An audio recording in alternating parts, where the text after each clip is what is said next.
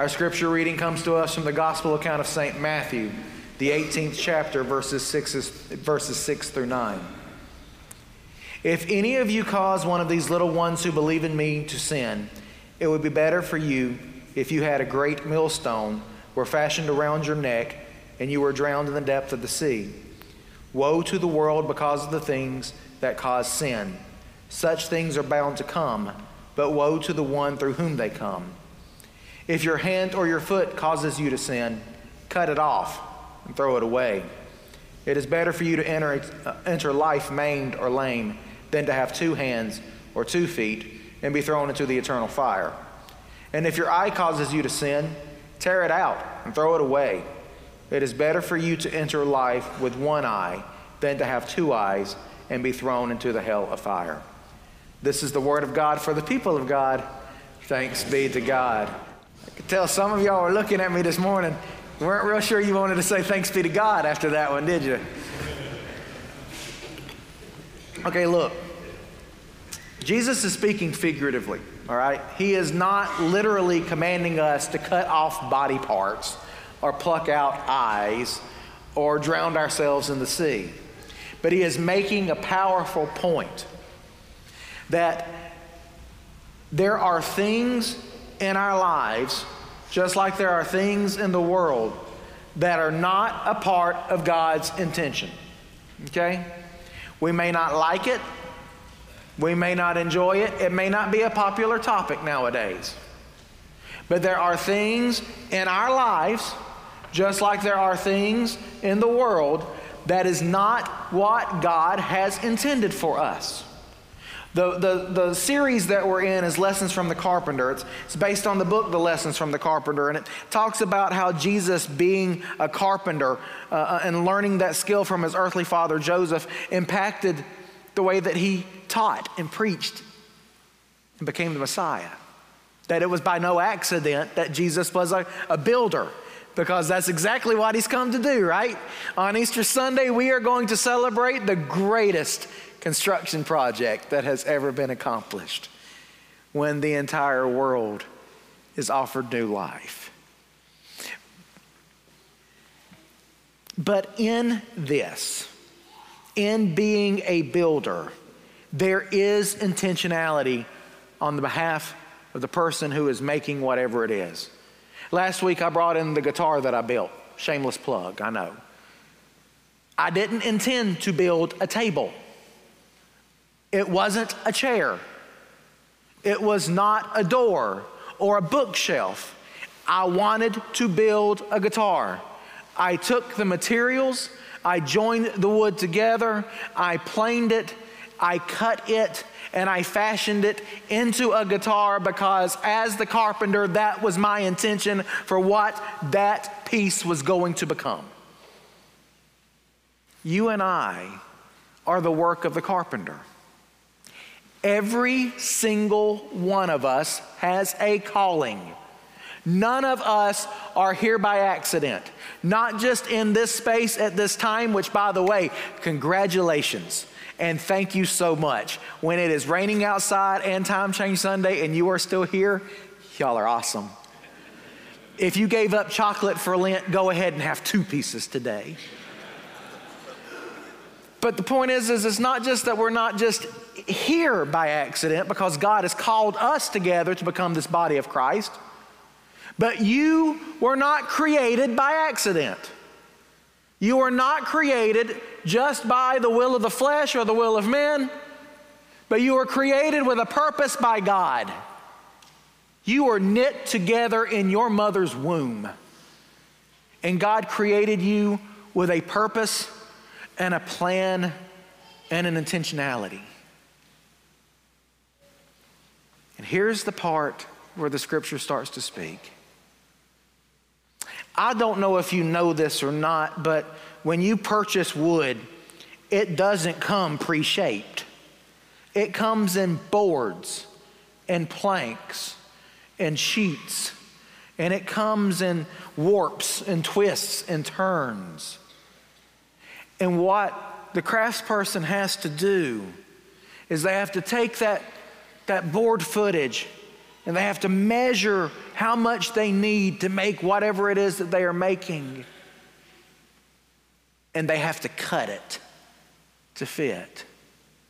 And sometimes when you're making something, you'll get a piece of wood and it's got some bad places in it. Some places that not only don't look good, but it may be rotten.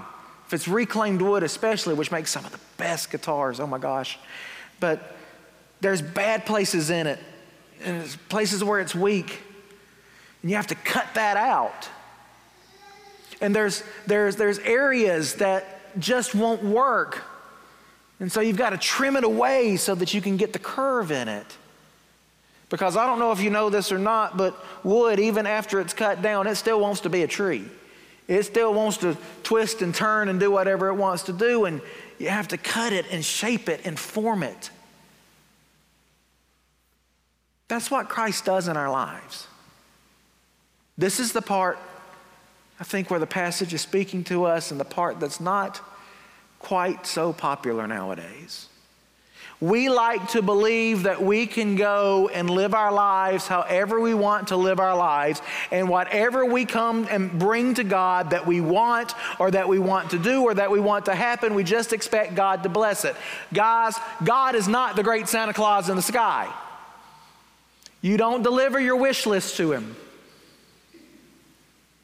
God has no intention of blessing anything in your life that God does not intend to be there. Because God has created you with a purpose, and God is shaping you into that purpose, into that new creation for which he died. And if God is doing that through Jesus Christ, then there's going to be times that the master builder takes the saw and cuts us to size, or cuts out this part that's not right and that's not intended and that makes us weak. It can be painful sometimes. Things that God will cut out are things such as jealousy and anger, unforgiveness. Things that God will cut out are harboring ill feelings and not learning to love as God loves. But things that God will also cut out are things that's not a part of his intended purpose. I shared with a Bible study this morning that, I don't know if you know this or not, but in my undergraduate, I was studying, my undergraduate's in music, because I was studying to be a high school music teacher. That's what I wanted to be. I had wonderful high school music teachers that influenced me, and I watched Mr. Holland's Opus. If you've ever saw that movie, if you haven't, watch it, because then you'll want to be a band director too. And that's what I wanted to be. And so what I was doing was I was pursuing that, and I got some experiences in that. So I knew I thought I would be good in that, and I love being around kids, and I love teaching music, and I love music in general. But I kept feeling this tug, and so I was a music minister in the congregation. And I thought that I could, okay, God, I'm going to be a music minister, you know, and I'll work with youth. And this is where I felt called. I mean, because teaching is a ministry, right? So God, I'm in ministry, you know, because the reality is my father was a pastor and my uncle is a pastor, and I didn't want to be a pastor. But when I surrendered to Christ, he cut that out. And that hurt. That was a hard 2 years of wrestling with God over this calling thing. Not because there's absolutely anything less holy about being a teacher, but because the master carpenter was shaping me into being a pastor. Because that was God's intention for my life. The same thing is true with you. Every calling is a holy calling. There's different types of callings. Some are set apart, some are sent into the world.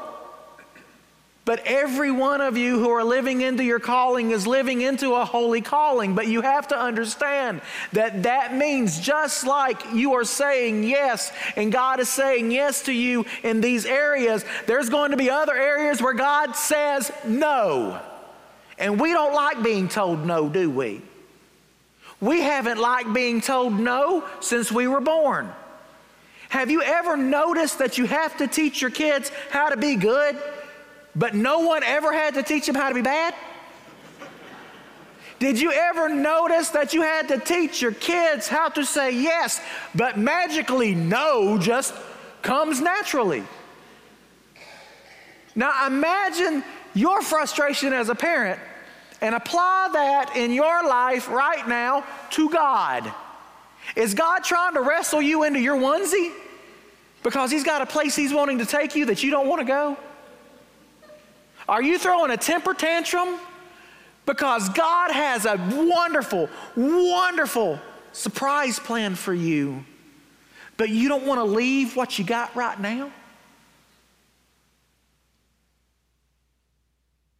You see, the master builder is shaping us, and He's joining us together, and He's joining us with Him.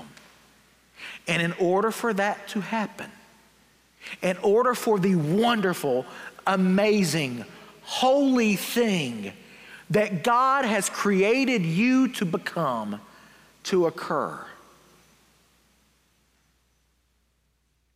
He's going to have to take us all to us.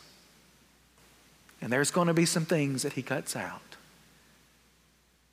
And some of those things during this season of Lent we know because we're repenting and we're asking Him to cut these things out.